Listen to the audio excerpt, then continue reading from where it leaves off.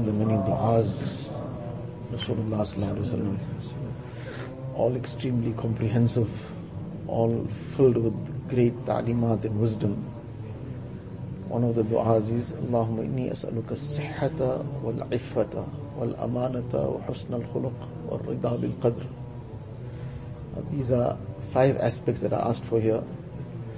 But these 5 aspects, which we have discussed previously, these are the things to concentrate on, to bring that if we want these things, that what is the procedure?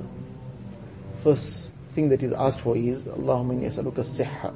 Ya Allah, grant me sihhat, good health. And then the second thing is iffat. Ya Allah, grant me iffat, chastity, purity. And the third is amanat. The fourth is good character. And the fifth is raza bil qada, to be pleased with Allah Ta'ala's decree. All these 5 things are very, very closely linked. Apparently it might seem that there is no real link between these things. All these things are being asked in one dua, but they are all very closely linked. They are linked in this way that if a person is asking for sihat, he is asking for good health. And if he is asking for good health, then one of the crucial things that he will have to make sure that he maintains in order to protect the good health is iffat.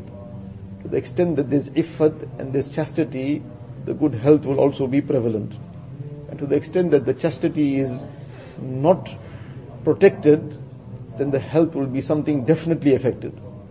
And this is something that requires no explanation. Other factors also affect health, that is also in its place, but one of the things that will definitely affect health is the lack of iffat. So now a person wants sihat, then he'll have to look after iffat. And in order to look after iffat, he will have to have amanat. To the extent that he has amanat in him, trustworthiness in him, he'll look after the trust of Allah Ta'ala also. And among the trusts of Allah Ta'ala has blessed us with, is this human body. Every faculty Allah Ta'ala has blessed us is his amanat.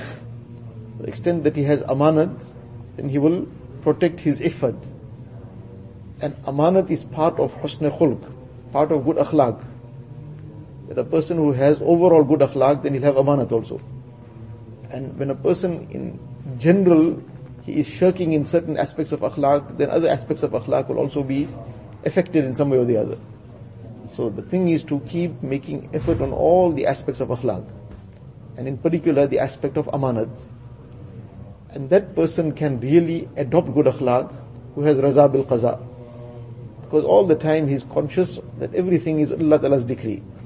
So if somebody has done something, somebody has said something, whatever has not gone the way I would have liked it to be, as Ali radiallahu ta'ala an, the statement of his, Araftu Rabbi bifaskhil azaim, I have recognized my Rabb in the manner of my decisions and my resolutions being cancelled. I decided something, I want to do this tomorrow, that didn't happen. I want to go to a certain place, that didn't work out. Various things that I wanted didn't happen the way I wanted it to happen.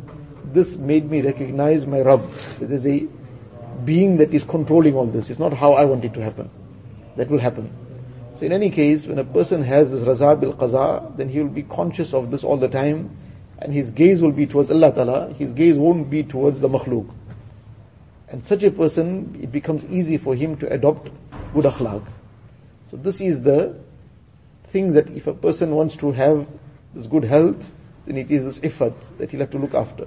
That comes by having amanat and trustworthiness in him. That is a branch of akhlaq. With this akhlaq, it'll come when this raza bil qaza is there. What we understand very clearly, this raza bil qaza is the root of all these issues. And to the extent that this is acquired, other things will become very easy. Allah Ta'ala give us tawfiq.